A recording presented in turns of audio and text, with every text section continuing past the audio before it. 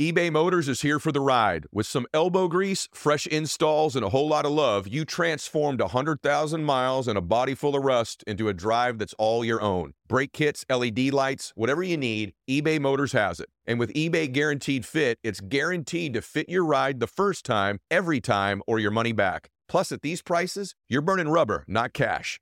Keep your ride or die alive at ebaymotors.com. Eligible items only. Exclusions apply. See ebaymotors.com.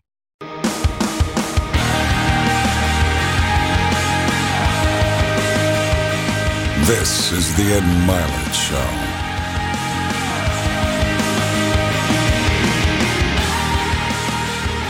Welcome back to Max Out with Ed Milet.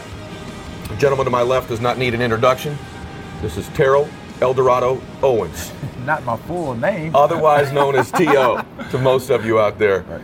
And newly elected NFL Hall of Famer T.O. So congratulations on that. Appreciate it. And welcome to the program. Appreciate it. Max out, huh? Max out, exactly. We're going to max out the day here today. So there's so much to talk about. So this guy, if you don't know, Google it. But you're talking about, in my opinion, my generation, the best wide receiver in football and arguably the best player in football during that time. 153 touchdowns, almost 16,000 receiving yards. Probably the most impressive thing, I don't know if you know this or not, only player in the history of the NFL to score a touchdown against every single team. Did you know that? I do know that. Yeah, but even better than that, maybe you don't know this, only player in the history of the NFL to score 2 touchdowns against every single team. Did you know that? I think That's a real, you knew. You knew. So you're talking about, in the history of football, one of the all-time greats, but I actually don't think it's the most interesting thing about you. I think the most interesting thing about you that I've started to learn is how you grew up.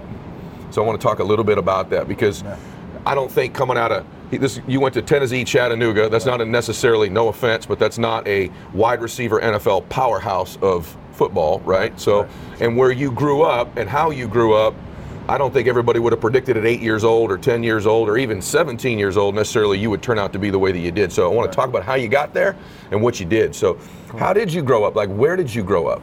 Alexander City, Alabama. Relatively small town. Like how small? I think 14,000, 15,000 people. Small, yeah. So relatively small. Where everybody knows your name. Yeah, like right. that TV show Cheers. Yeah, everybody knows your business. Right. They know what's going on. Right. But our football team, our school, we were 6A. So we were pretty big in terms of school size. In high school. In high school. But you didn't play football before high school, though, right? No, I played in junior high, but I was just kind of just on the team. That's crazy. Again, I was really little, skinny, scrawny. When I left high school, I was probably maybe right at 6 feet. Oh, you kept growing. 6'1" and maybe 170, 75 pounds. Did you not, you can go back a little further, did you start like your freshman year on varsity in high school? No, I didn't. I was on JV. I was on junior varsity. You played JV? Right, junior varsity. Then obviously once you get past the 10th grade, you have to play on the varsity. So I played a number of sports, from baseball, basketball, I ran track, obviously football. So I just played the sport because I was competitive. Just liked to play the game. My junior year, that was when I really got an opportunity to play. I was like second or third string, so actually second string. So the receiver that was going to be playing that particular game on a Friday night, he ended up getting sick during the school day, and so I ended up having to start. And so my running back coach, Coach Lassiter, came up to me. He goes, "Yo, Ricky's sick." He goes, "You're going to have to start. You're going to have to play tonight." And so he basically gave me some encouraging words, sat at my locker. He literally said, he goes, "You're going to do fine. Don't worry about anything." And he went on to say, "You know what? You're going to score a touchdown tonight." Did you? And I did. You did. But so the third leading receiver in the history of the NFL isn't starting as a junior in high school until this guy. Nor senior year either. Are you kidding me? No. You didn't start as a senior in high school? That's didn't. bananas. So you obviously, wow, like, isn't that a lesson? All you young athletes that follow me, hey, just because it's not where it needs to be right now doesn't mean it can't get there. And you entrepreneurs that are following me, you may not be on the varsity of business yet. This is one of the all-time greats in the history, and you're talking about, by that time, most guys are being recruited. They got 8, 9, 10 schools coming after them. Absolutely. That's crazy. So what did you do? Just like every time you get an opportunity, you just took advantage of it? Is that what would happen? I did. My head coach at the time, Steve Severese, he basically, during the course of the school year, we have probably like a 30 to 45 minute period, what they call it enrichment period, where we can either study other, work on other subjects, kind of to help get your grades up, things of that nature.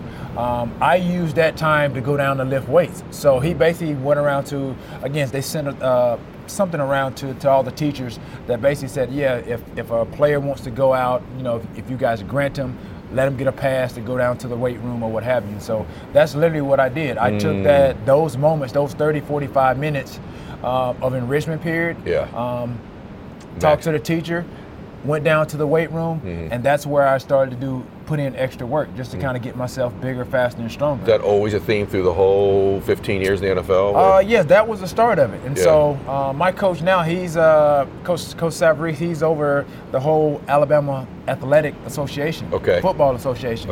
And so these are some of the things when he left, and he coached a couple of years at a couple of high schools.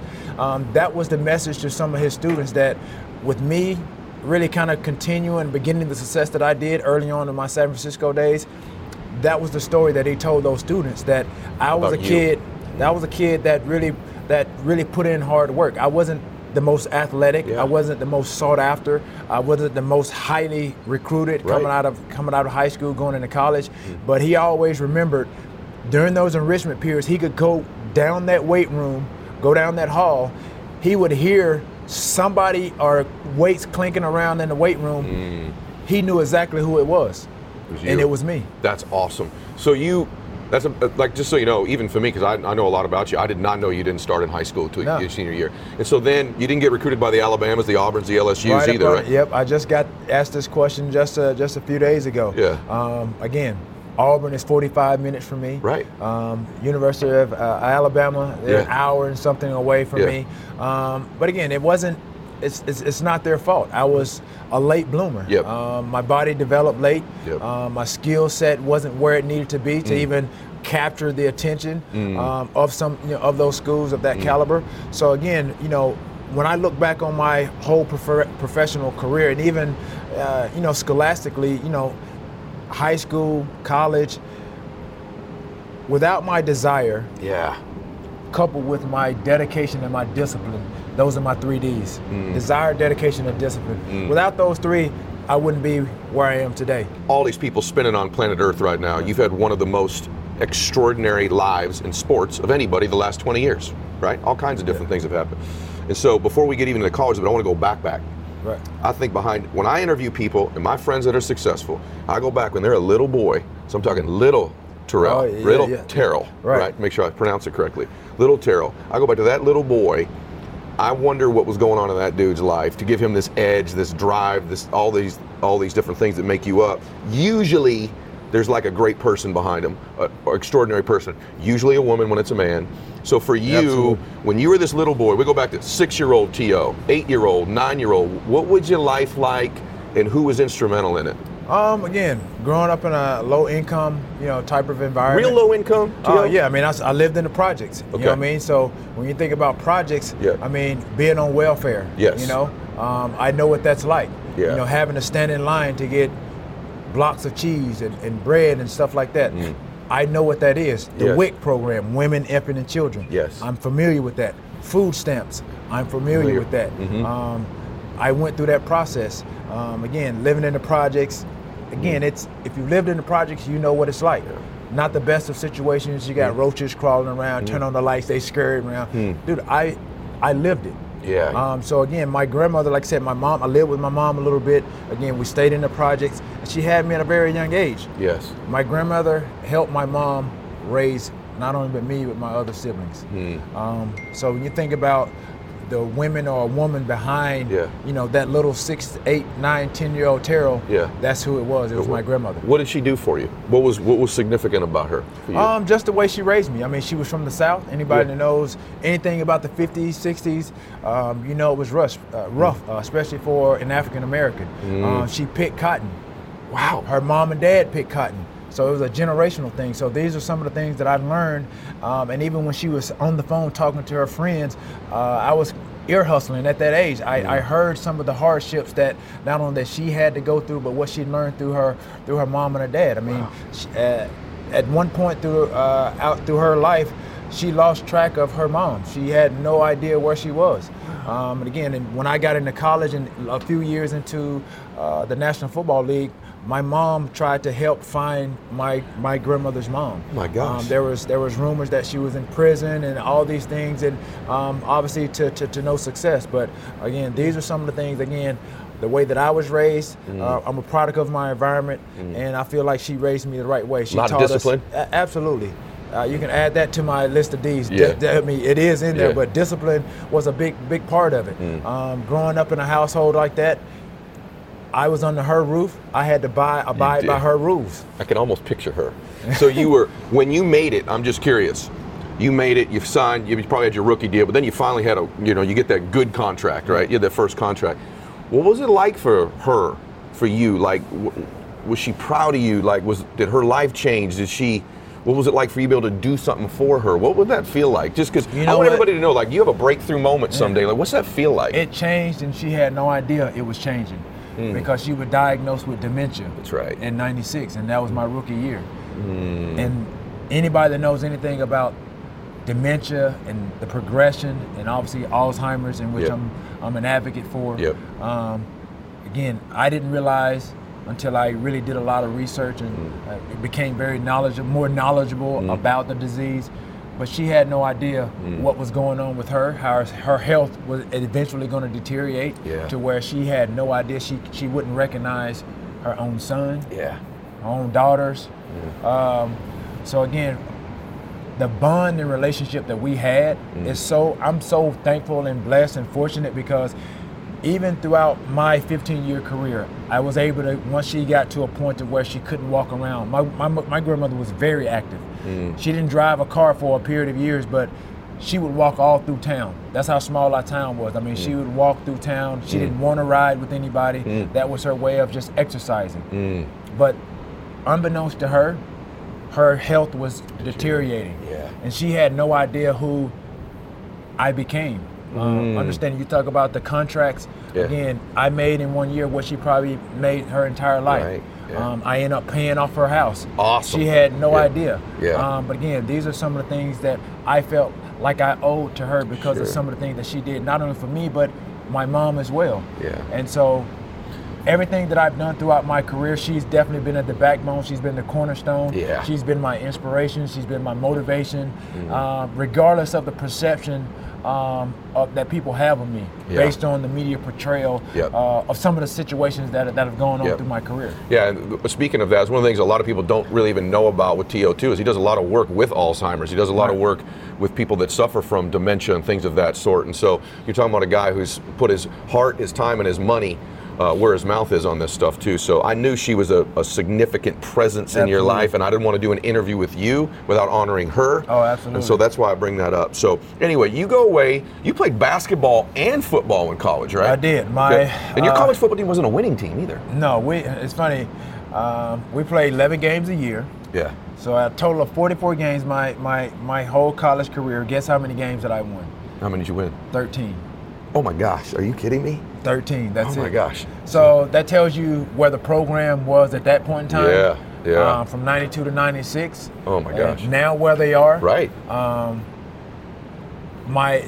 The athletic director, the chancellor at the University of Tennessee at Chattanooga, me leaving there, kind of putting them on the map, so to speak.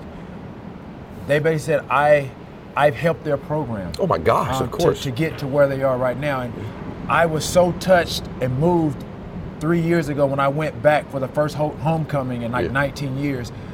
I had no idea what kind of impact that me going to Chattanooga, me having the level of success that I've had in the National Football League, what it meant to my college. I got to imagine that every single recruiting conversation they've had since the day you signed with the Niners and became something, your name was said. And again, but like I said, I was so oblivious from 96 being drafted with the Niners of what I was doing and what I was gonna and what I became.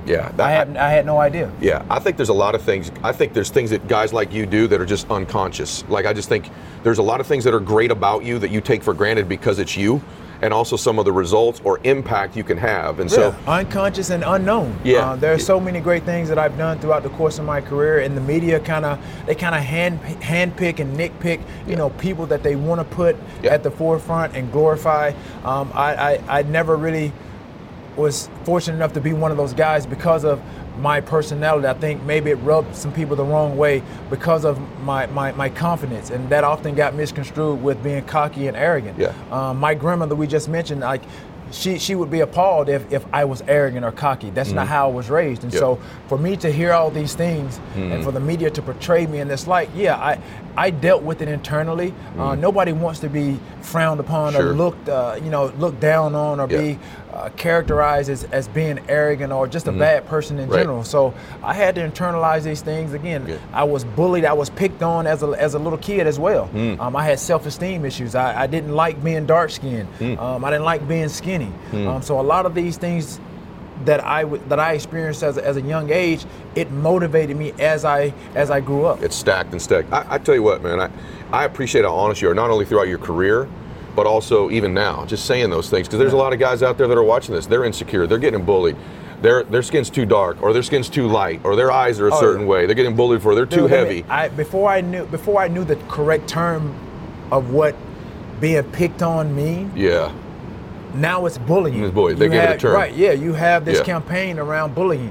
I have a guy in Montana, William Henry, who has a program now to really combat and really build around like guys like myself to help promote and with bullying. I hope all you young guys out there or parents who have young kids, I hope you play this part of the segment for them, because he turned that into fuel for himself eventually, right? And in terms of you, when you played, listen, I'm sure you'd acknowledge everyone makes mistakes in their life. They say something they shouldn't say. No doubt. But I gotta tell you, what the media loves to do, I work with a lot of athletes, and what the media loves to do is they create characters. People aren't one-dimensional. You have many dimensions to you. So once you're a character, they love to portray you a certain way, ask you questions that fit that narrative, and then all of a sudden, find me an athlete who's not, find me a professional athlete who's not incredibly confident, and I will show you somebody who is no longer a professional athlete, right? You have to play with immense confidence. It's not arrogance. You just answer stuff honestly. So let's talk about that for the career for a second. I'm curious, because this small town guy, not a big time school, now you're in camp with the Niners, your rookie year, okay? Jerry freaking Rice is there. Probably your hero growing up, right? I never, like I said, my grandmother's so strict, I didn't get to do a whole lot. Didn't watch a lot of TV. That's crazy. The only TV shows that I really got to watch was Wheel of Fortune. I got to watch the Channel 6, Channel 12 news. Really? And I got to watch the Cosby Show. Get out, really, for real. But did you know who Rice was when you were there? No, not until like my junior year in college. Oh my gosh, that's bananas. You didn't know who Jerry Rice was till your junior year in college? Junior year in college. I had no idea because I never followed football like that. So I never really was a football fan. So you go to camp, though. I know a little bit about the history. So Jerry Rice is there. Then there's a number one pick in front of you, Stokes out of UCLA. Wasn't he there too? He got drafted the year before, 95. So they got a number one. They invest a third-round pick in you, right? What was that like? Did you have to earn a roster spot? Like, were you the first thing, like, I got to make the spot? Or well, absolutely. I again, not really knowing and being aware of what the draft consists of, what it encompasses. I mean, I thought, okay, you drafted, you're on the team. I mean, I didn't know you had. Really? I didn't know you had to go through the process of you got to make the team. So that's awesome. Again, like I said, that was kind of how clueless I was to really me playing beyond the collegiate level, because I never thought that I would play beyond the collegiate level. Awesome. We mentioned basketball. I played 3 years of basketball. I mean, the program wanted me not to play my senior year, understanding that I had an opportunity to play professionally. Football. So, but my love was so great for basketball. I was like, no, I'm not going to forego my senior year of playing basketball to concentrate on football, when that was never really on my radar. That's crazy. But yeah, I was drafted, wore number 15 in camp. My coaches, Larry Kirksey at the time, they drafted me on potential based on my physical attributes and what I could probably add to the game. They thought that I could learn under Jerry Rice, J.J. Stokes, and then I got to be there and saw guys like Nate Singleton. These are veteran receivers, Chris Thomas, and a lot of other free agents that were on the team at the time. So I'm looking around, I'm like, I'm number 15. I don't get an 80 number. You don't get an 80 number a legit number until you make the team. I didn't know that. So 15 was my number going all the way through preseason. And as this preseason unfolded, you started to see the cuts break down as we get closer to the season. So I saw guys that I felt in my mind were better than I was. Really? They were getting cut. So I mean, it's natural instinct. Okay, if you know that your skill set is not where theirs are. Yeah. You're like, okay, well, I'm next. You're next. Yeah. That's the same. I was a realist about my abilities when I was in high school and college. I knew that there were guys that were better than me. That's crazy to hear. I knew in college, I knew that there were guys that were bigger, faster, and stronger than me, even in college. But that's what prompted me to get the key. Not only did I work out in my spare time when I was in high school, those 30, 45 minutes, I didn't go home during the summer after my freshman and sophomore year of school. So I got the key from the strength and conditioning coach. I did the same thing. Got the key to the weight room. Here we go. Did the same thing. I would go in. That's how I got stronger, because I was in there by myself. So I had to lift off by myself. I had to be careful because I was in there by myself. No one spotting you. Nobody spotting me. So that's how I got stronger. So these are some of the things that I did unbeknownst to the world out there in terms of how I made it. This is so good because you outworked everybody. It's also the things you do when no one's watching. Like when you played, one of the things everyone would say, oh, his physique. Right. Now you know where this comes from. It doesn't happen overnight. That's awesome to hear. I hope everyone's hearing these lessons, business, sports, you name it. And then again, this running theme of you taking advantage of opportunity, right? So during that season, Rice gets hurt. That's my second season. year. Is that when you had your breakthrough? Was really the second season? Yeah, kind of, sort of. Yeah, okay. I played sparingly. You know, my rookie year, I played a lot of special teams. Yes. But would you catch a couple passes that year, right? Yeah. I mean, I think I had I don't know how many yards I had. No, I think I had like 4 touchdowns my rookie year. But again, I started to kind of just familiarize myself with the playbook, Steve Young, just the culture of professional football in itself. And so I go in my second year, again, going into the offseason, I'm preparing myself just to be a vital part of value to the team. And so we go into my second season, first game, we go down to Tampa. Jerry Rice, I think he runs a reverse or something, and Warren Sapp, I think, just beat our defensive end, got him from behind, and he tears his ACL. From that point on, I mean, I get thrown into the fire. And here we go. And so that's where that preparation, you know, that and just me familiarizing everything that I had done my rookie year, leading up to my second year, I was preparing myself for this moment. I love it. And if I wasn't prepared, then I wouldn't have been able to add value to the team. You see, I didn't say success because I hadn't. There was no level of success at that point. Wow. I was still trying to add value. Wow. I was trying to add value to the Jerry Rices, to the Steve Youngs, to the J.J. Stokes, to the organization, to the team itself. Wow. So I hadn't really experienced any success at this point. I was still trying in that mode of proving myself that I could play at the professional level. What a great distinction. So when did the, by the way, I want to tell you one thing, just off the whole thing. I turn on a football game, it's the playoffs, it's you guys against Green Bay. The best catch I've seen in a clutch moment in my entire life is that catch you made in the end zone. That says a lot. I mean, what year was that, though? 99. Okay, we're going to feed this in right here. You're going to watch this guy come across. It's the middle, and you get obliterated and hold on to this football, right? Yeah. Like that's the kind of stuff about like you added value, and then it was like, oh my God, this guy's special. It's literally like where I caught the ball. It's equivalent to going in between two cars. Unreal. Or going into the eye of a hurricane or a tornado. So, because Steve Young, he put that pass where nobody else could catch it but me. How much time was left in the game? I think at that time when I caught it, about 8 seconds left. Like 8 seconds left in the game, right? So I think things like that start happening. So you took advantage of your opportunity. Then there's these special moments, and you start going, wait a minute. Maybe I got something here, right? Maybe I'm special. When did you have this guy, just so you know, this man had 20 catches in a single football game.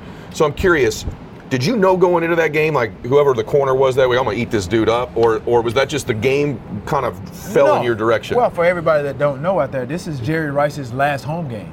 Okay, I didn't know that. So, yeah, this is Jerry Rice's last home game. We playing the Chicago Bears. Okay.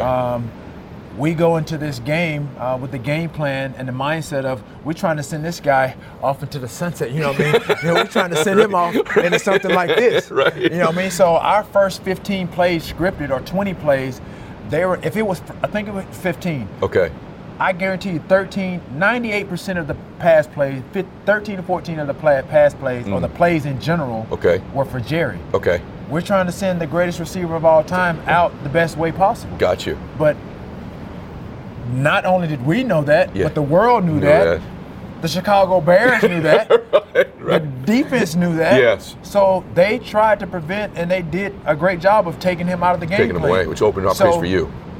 What did you just mention? You segue into this by saying me taking advantage of opportunities. Yeah. So that's what I did. So Jeff Garcia, the quarterback at the time, he had to be smart going through his progressions, knowing that, okay, I can't imagine what Jeff was like. We're trying to get the greatest receiver of all time. We're trying to get him off. And so he has to be smart about the game plan, not to force anything. So he goes through his progressions, and Jerry been the number one receiver, and you could have said that me and JJ, again, depending on the receiver sets or formations, we're 2 and 3 in the progression. So I was just basically running my routes to win, to be open, to be that secondary receiver. If Jeff goes through his one option and Jerry's not there, he goes to 2 or he goes to 3. I was on the receiving end of 20 of those passes. 20. It's interesting. This is like the most telling part of the interview, just so you know, because the perception of you, I think sometimes, is that this is, and it's completely opposite. I'm going to bring another example up in a minute. I think like the ultimate team player on the field. I just asked you about a record you had for a long time, and you credited Jerry with it. You literally just said that he created opportunities for me, right? It really was. That's what a team person. Actually, most team guys would not even say that. So that's incredible that I asked you about a record you hold. You basically give credit to Rice for moving coverage his way and opening things up for you, and to your quarterback, by the way, too. I'm curious because now you become the Jerry Rice the rest of your career.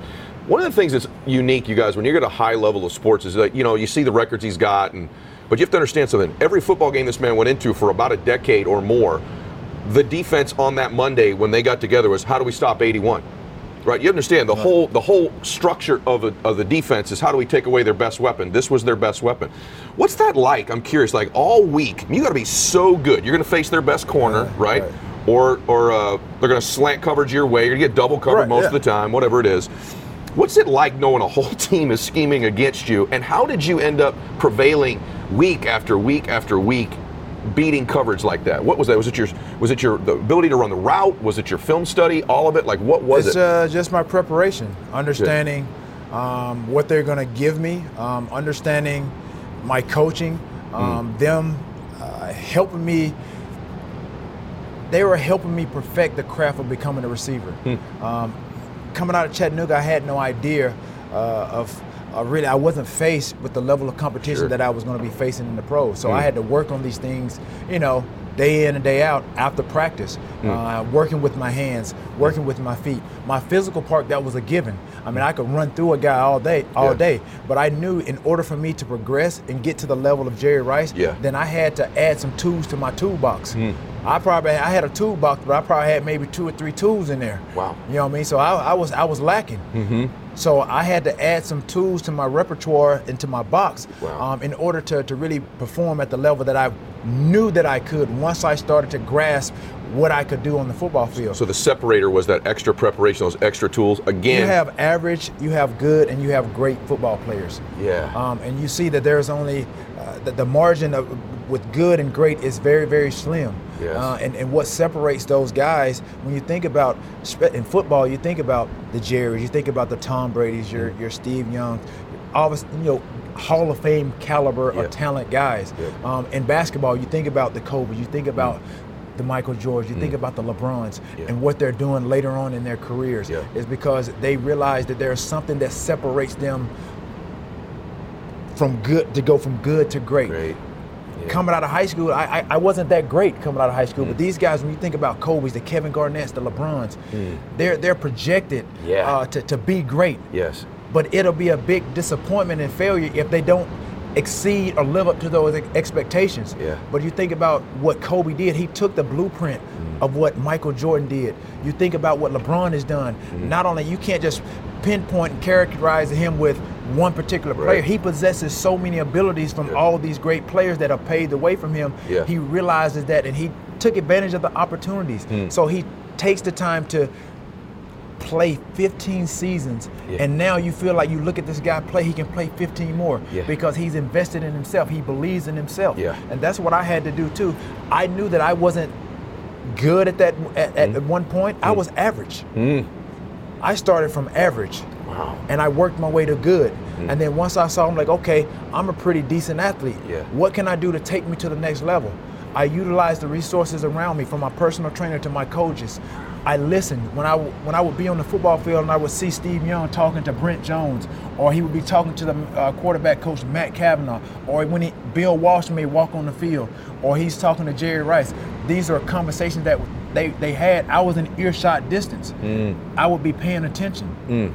So if there was something that he and Steve and Jerry are trying to get on the same page with, I knew that he's talking to him, but I'm being taught at the same time. So I'm taking all this into account, into consideration, because I may be in that situation one day, and ultimately I was, because I had some big shoes to fill. I honestly, I was afraid to be average. I was afraid to be good. I wanted to be great. I wanted to be better than good. And so that's what enabled me to do the things that I did on the football field. When I saw smaller guys, squirt through defenses, how quick they were, how agile they were, I knew as a big body, in order for me to get to that level, I had to work on these things. Wow, this is awesome. Like maybe some of my favorite 3 or 4 minutes in the history of doing this, because this is like inside the inside of the inside of a Hall of Famer in anything.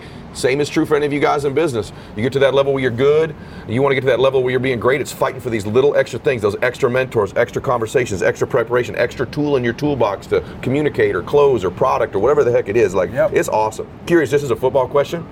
Toughest corner you had to go up against in your career? Aeneas Williams. Aeneas Williams from the Cardinals. Was he the Cardinals? Yeah.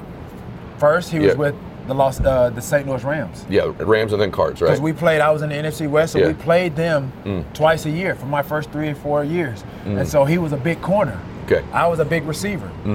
So again, I'm sure he did film study, just like I had to do film study. And guys that did film study to try to minimize you, like you said, they game plan. How do you stop this guy? Yes. I was just a young buck, 81. How do you stop? How do you stop this young kid? Yeah. How do you stop this young kid? Yeah. So him being a veteran, I'm sure he studied film on what I did good, what I did decent, what I did poorly, and he probably tried to minimize those things, eliminate those things. What I did great, good at that time. And so it was tough getting off bump and run, because going to a small school, I wasn't faced with a lot of that. Okay. So everybody probably wanted to get physical with you at the line of scrimmage, but very few guys had the capacity to do it because you were so strong, right? And Williams could. Right, and the thing is, especially for him, he was just my size, so he could. There was some room for error for him to make up. But if it's a smaller guy, if they mess around and they slip, I use my physicality or my quickness to get by. They know it's a wrap.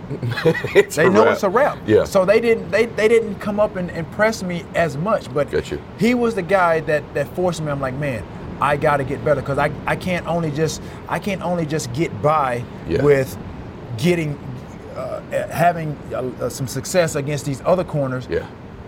There are going to be other big corners in the league. They're going to look at him like, okay, he stopped T.O. So let me see how he did it. Wow. So I had to prepare myself for any and every situation. I love hearing this. The other thing about you as a player, then we'll move off this, but I want to say one thing is I think people underestimate how tough you were. First off, the best of ability is availability. You were available all the time. You were durable, like LeBron. It's one of the great things about LeBron James, Nutrition. Right? Nutrition. And taking Brady. Care of your body, Brady had the 1 year with his knee, but this dude plays football, right? Like, he's available. It's how you rack up these numbers, right, and help your football team bring value.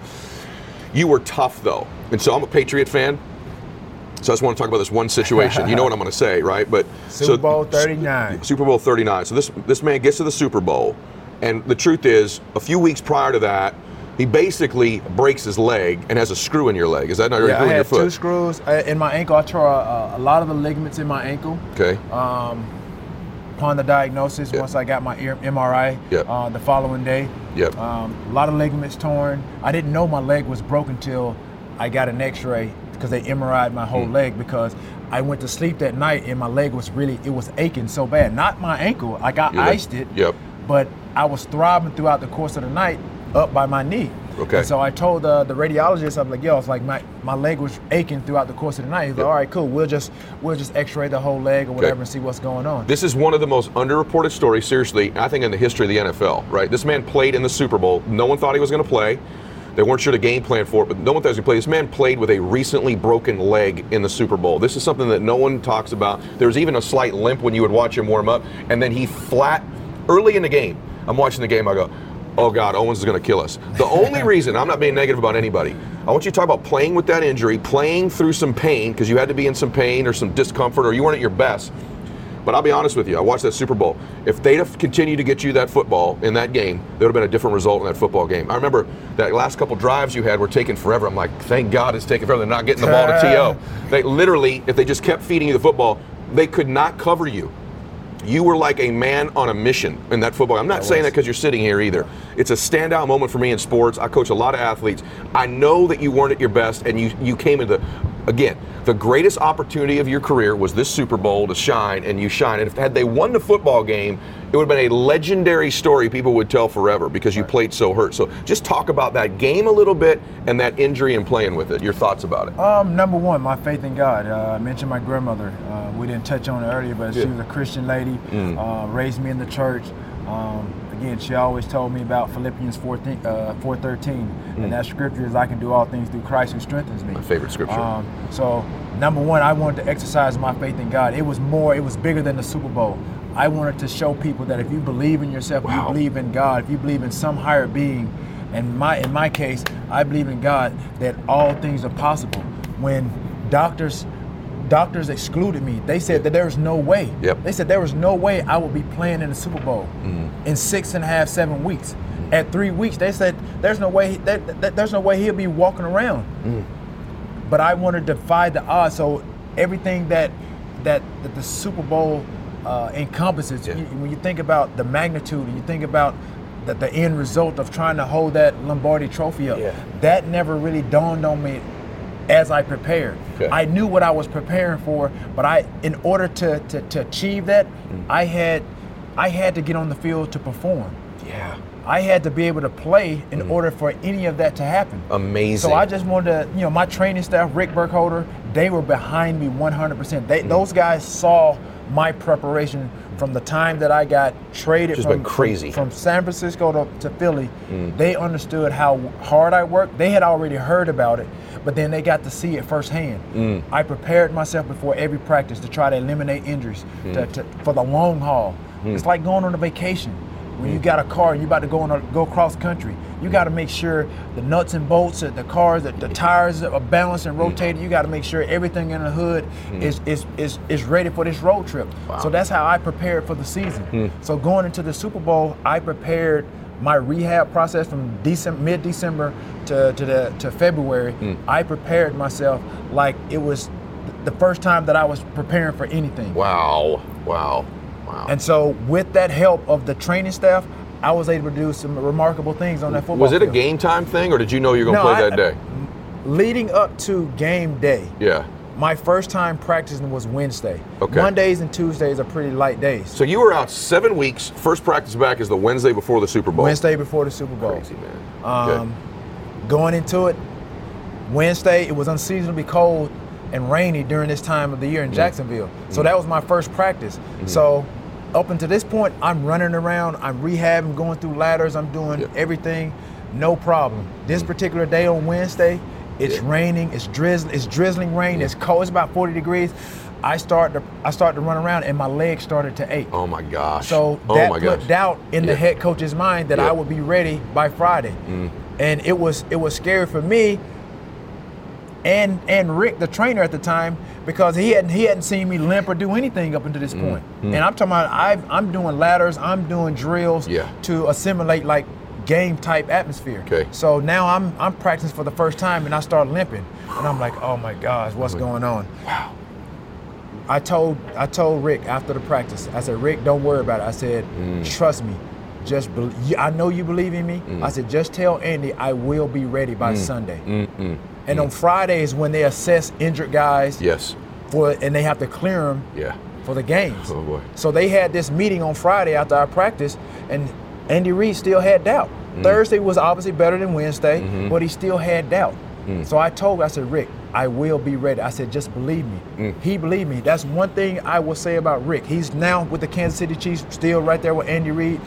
We talked today like we've never, like like I'd never departed. Wow. But he knew I was going to be ready. So he had to convince Andy, he's going to be ready. And I think if Andy could do it all over again, he would give me more opportunities on that Super Bowl 39 Sunday, because I think he took the reins off a little bit. Yes. But the opportunities that were given to me that day, I had 9 passes to come my way. Yeah. I took advantage of the 9 passes. How much you catch? 9 for 122. You had 9 thrown at 9 targets, 9 catches. 9, yep. Now for 122 yards. And I'm going to tell you, I watched the game. He won't say this, I will. The dominant player on the field that day, and Tommy's a friend of mine, right? And he won that Super Bowl. The dominant player on the field that day was T.O. He was the dominant player, and it scared me as a Patriot fan. Like, if they keep getting this man the football, because it was one of those days where, like, you've seen games like that, you've had games like that, you're like, this athlete is dominating these guys in this coverage, no matter what they moved your way. I think you could have had 25 catches that day if they'd have targeted you 25 times. I'm not saying that because you're sitting here. I'm glad they did it, no offense, because it helped them win another Super Bowl. Yeah, I honestly believe, like, if I had 1 or 2 more catches, that increases our chances of winning that game. And there's no question. We end up losing by 3 points, but there's no consolation prize for second place. It's one of the all-time gutty performances. People talk about way back in the day, Jack Youngblood played with a broken leg. You know, everybody knows that story that knows the NFL. This is one of the all-time gutty performances. The history of professional sports in the Super Bowl was T.O. in that. So just unreal career. We'll talk about the Hall of Fame in a minute. I got a question for you. Obviously, throughout your career, not everything was rosy, right? So on the field, real rosy. Not always off the field. By the way, off the field, I want to point out the thing about T.O. too. Barely drinks, does no drugs, never a distraction off the football field. But there was some media stuff, how they painted you, how you reacted, et cetera. What do you regret? Like, if you went back, you said, hey, I'd change this if I could. If I'm being honest, if I look back on my career on the field, I can't believe you change anything. But off the field, media related, all that kind of stuff, what would you say? I wouldn't. I regret is a strong word. What would you change? I don't regret anything. I mean, could I have gone and could I wish I could go back and change some things. If I had to change anything, it would be my communication with management. It would be my communication with coaches. It would be my communication with players. But I attribute the lack of communication with my upbringing. Yes. Because, like I said, it was socially awkward for me to be involved outside of functions where I had to be included, because again, I wasn't allowed to do any of that with my grandmother. So I was a product of my environment, my upbringing. As I grew up, and now looking back on it, again, I understand that my poor communication on every scale, it hindered me not only in my professional life, but my personal life as well. When you think about dating, being in a relationship, what is one of the key things to solving a lot of things is communication.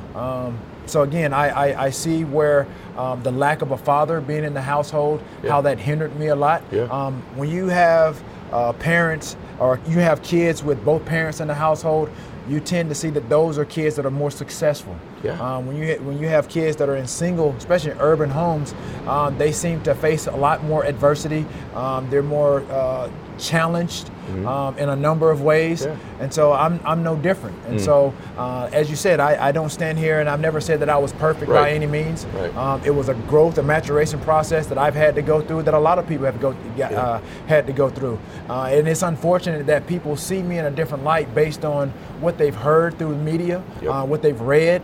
Obviously, as a part of the media, but at the end of the day, I always refer, and I just hold on those words of my grandmother. Always be true to who you are. No matter what the situation, people are going to talk good and bad about you. Because if you allow that to manifest and get under your skin, you're not going to progress as a human being. And so I've always felt that way. Always played with a chip on my shoulders, even in every situation when it was something, again, with management or coaches or a player, I didn't allow that to deter what I had to do on the football field. That's for sure. Because I knew that if I did that, I wasn't playing for the right reason. And we weren't going to benefit. Understanding my level of play and what I brought to the table. My goal was obviously to win a championship. And in order to do that, I had to be efficient on the football field. And if I let outside things and outside noise affect me to where it affected my play, then where's my value? I appreciate that. That's an honest answer, and I do see that too.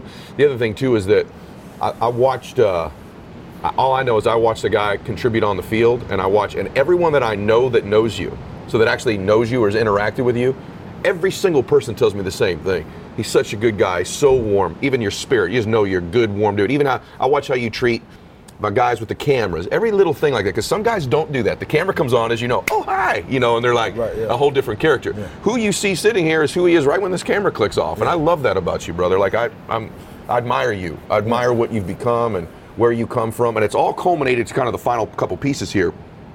It's culminated, now you're on the ultimate team. Yeah. Right? You're in the Hall of Fame. Right. So if you go back, I'm just curious, I want to know how you feel about that. You go back to this little boy, T.O., no father in the house, small town, food stamps, projects, mom's 17 when she has you. This is amazing, man. Grandma kind of raises you with mom, but grandma's the main influence. Not a great high school player until you advanced, got your opportunities. Go to a relatively unknown college. 3rd round draft pick. When you get to the team, Jerry Rice is on the flipping team, and there's a guy they draft the year before who's a 1st rounder, so that's not ideal either. Right. And I'm just curious, this journey's taken you from Dallas to Philly to, you were in Cincinnati, Buffalo. Did I miss anywhere? Is that it? Yeah, San Francisco, Philly, Dallas, Buffalo, and Cincinnati. See, I kind of know my stuff, don't I? You got it. So you have this journey from this little boy T.O. to this man now, and now you're about to get inducted into your great-great-grandchildren are going to come visit this bust of you at the Hall of Fame. I mean, you go down in history now, right? Like, that's amazing. Very few people have ever walked the earth end up in this group. What's that feel like for you? I'm curious. Are you proud of you? Do you see it as a big deal? Like, I'm curious. Again, it just hasn't sunk in because, again, like I said, I felt like my career was incomplete. Me getting to the Hall of Fame, it doesn't complete my career for me. It doesn't validate it because I know I could have done more. Yes. Understanding the politics of the game.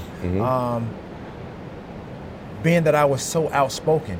But you think, and you see now where we are as a country, as a society, and you think about the millennials, everything that I did back then, it was frowned upon. Yes. You think about the platform, the social media platforms where these kids and everybody has a voice to be heard. Yeah. I was doing those same things. I know. It was frowned upon, but now it's being embraced. Yeah. I feel like I was ahead of my time in terms of how people viewed me, in terms of the platform and the voice that I had. I know that I'm not a bad person. We just talked about it. Could I have done some things differently? Of course. Yeah. But when you talk about character, I'm always going to defend my character. Yeah. We're talking about the Hall of Fame and what that means.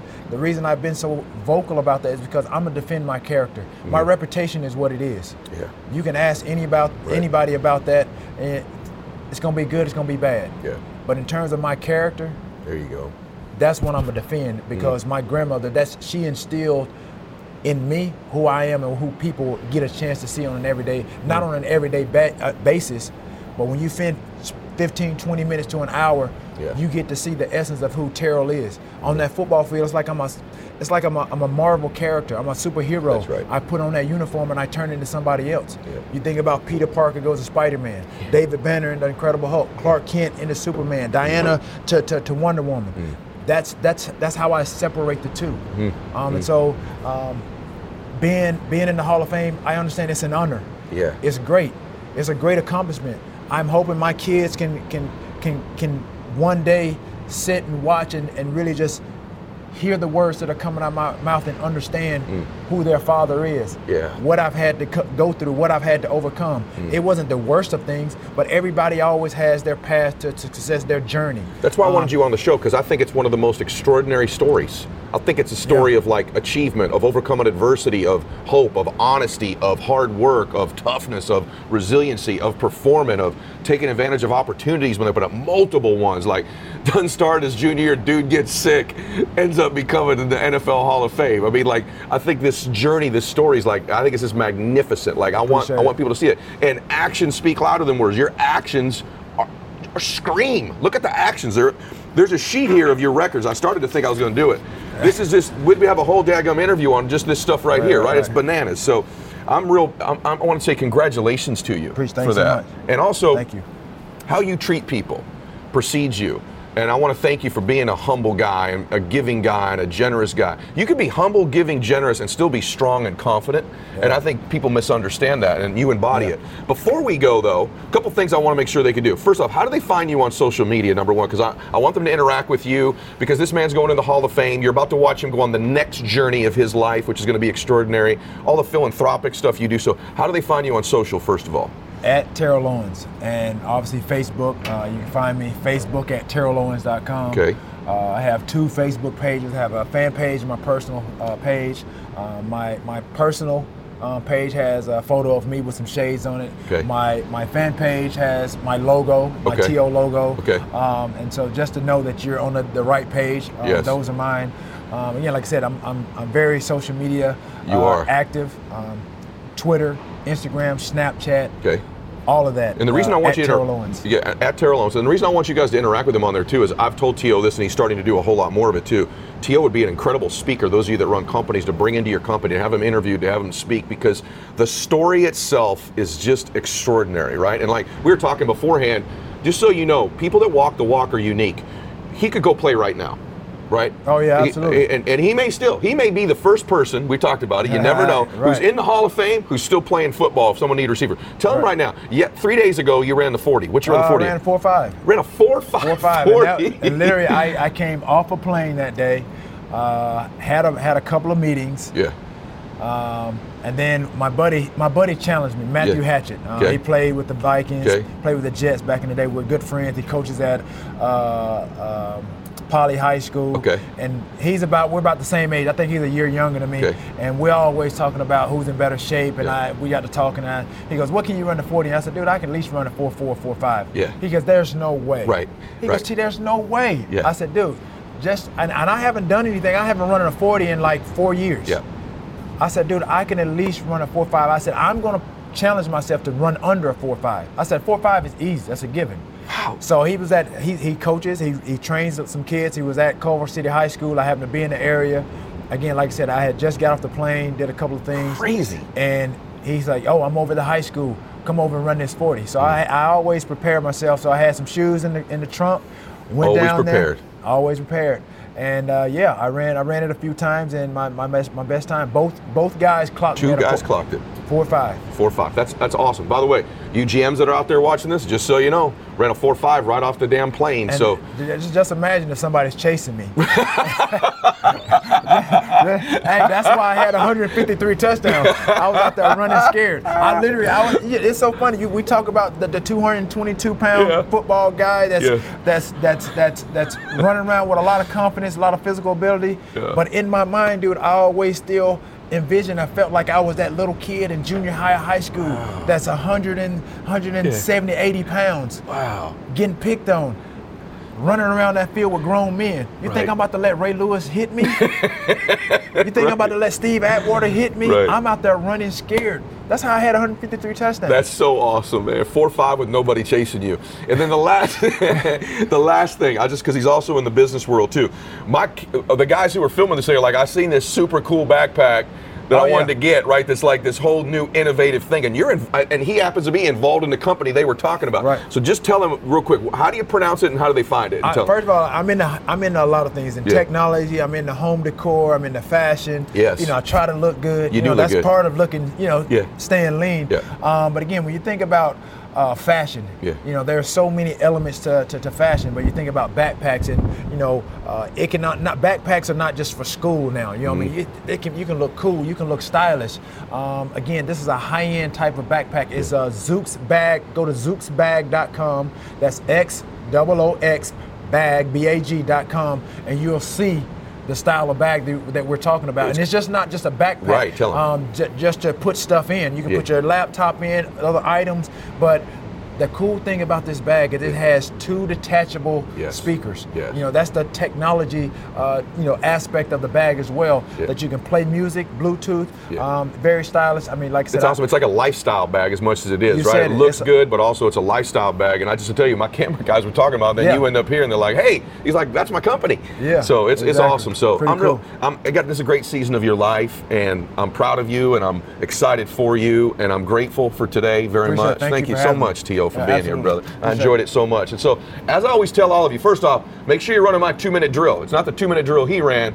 2-minute drill is that when I make a post on Instagram, in the first 2 minutes, anybody makes a comment with a hashtag max out to it, you get in a drawing that day to win my gear, my books, all kinds of stuff from me. So make sure you're making comments. And when you see this interview here today, if you're watching on iTunes, give it a review. If you're on YouTube, some platform like that, make sure that you make a comment, give it a like or something like that. I hope you enjoyed today's program, everybody, and max out. God bless you.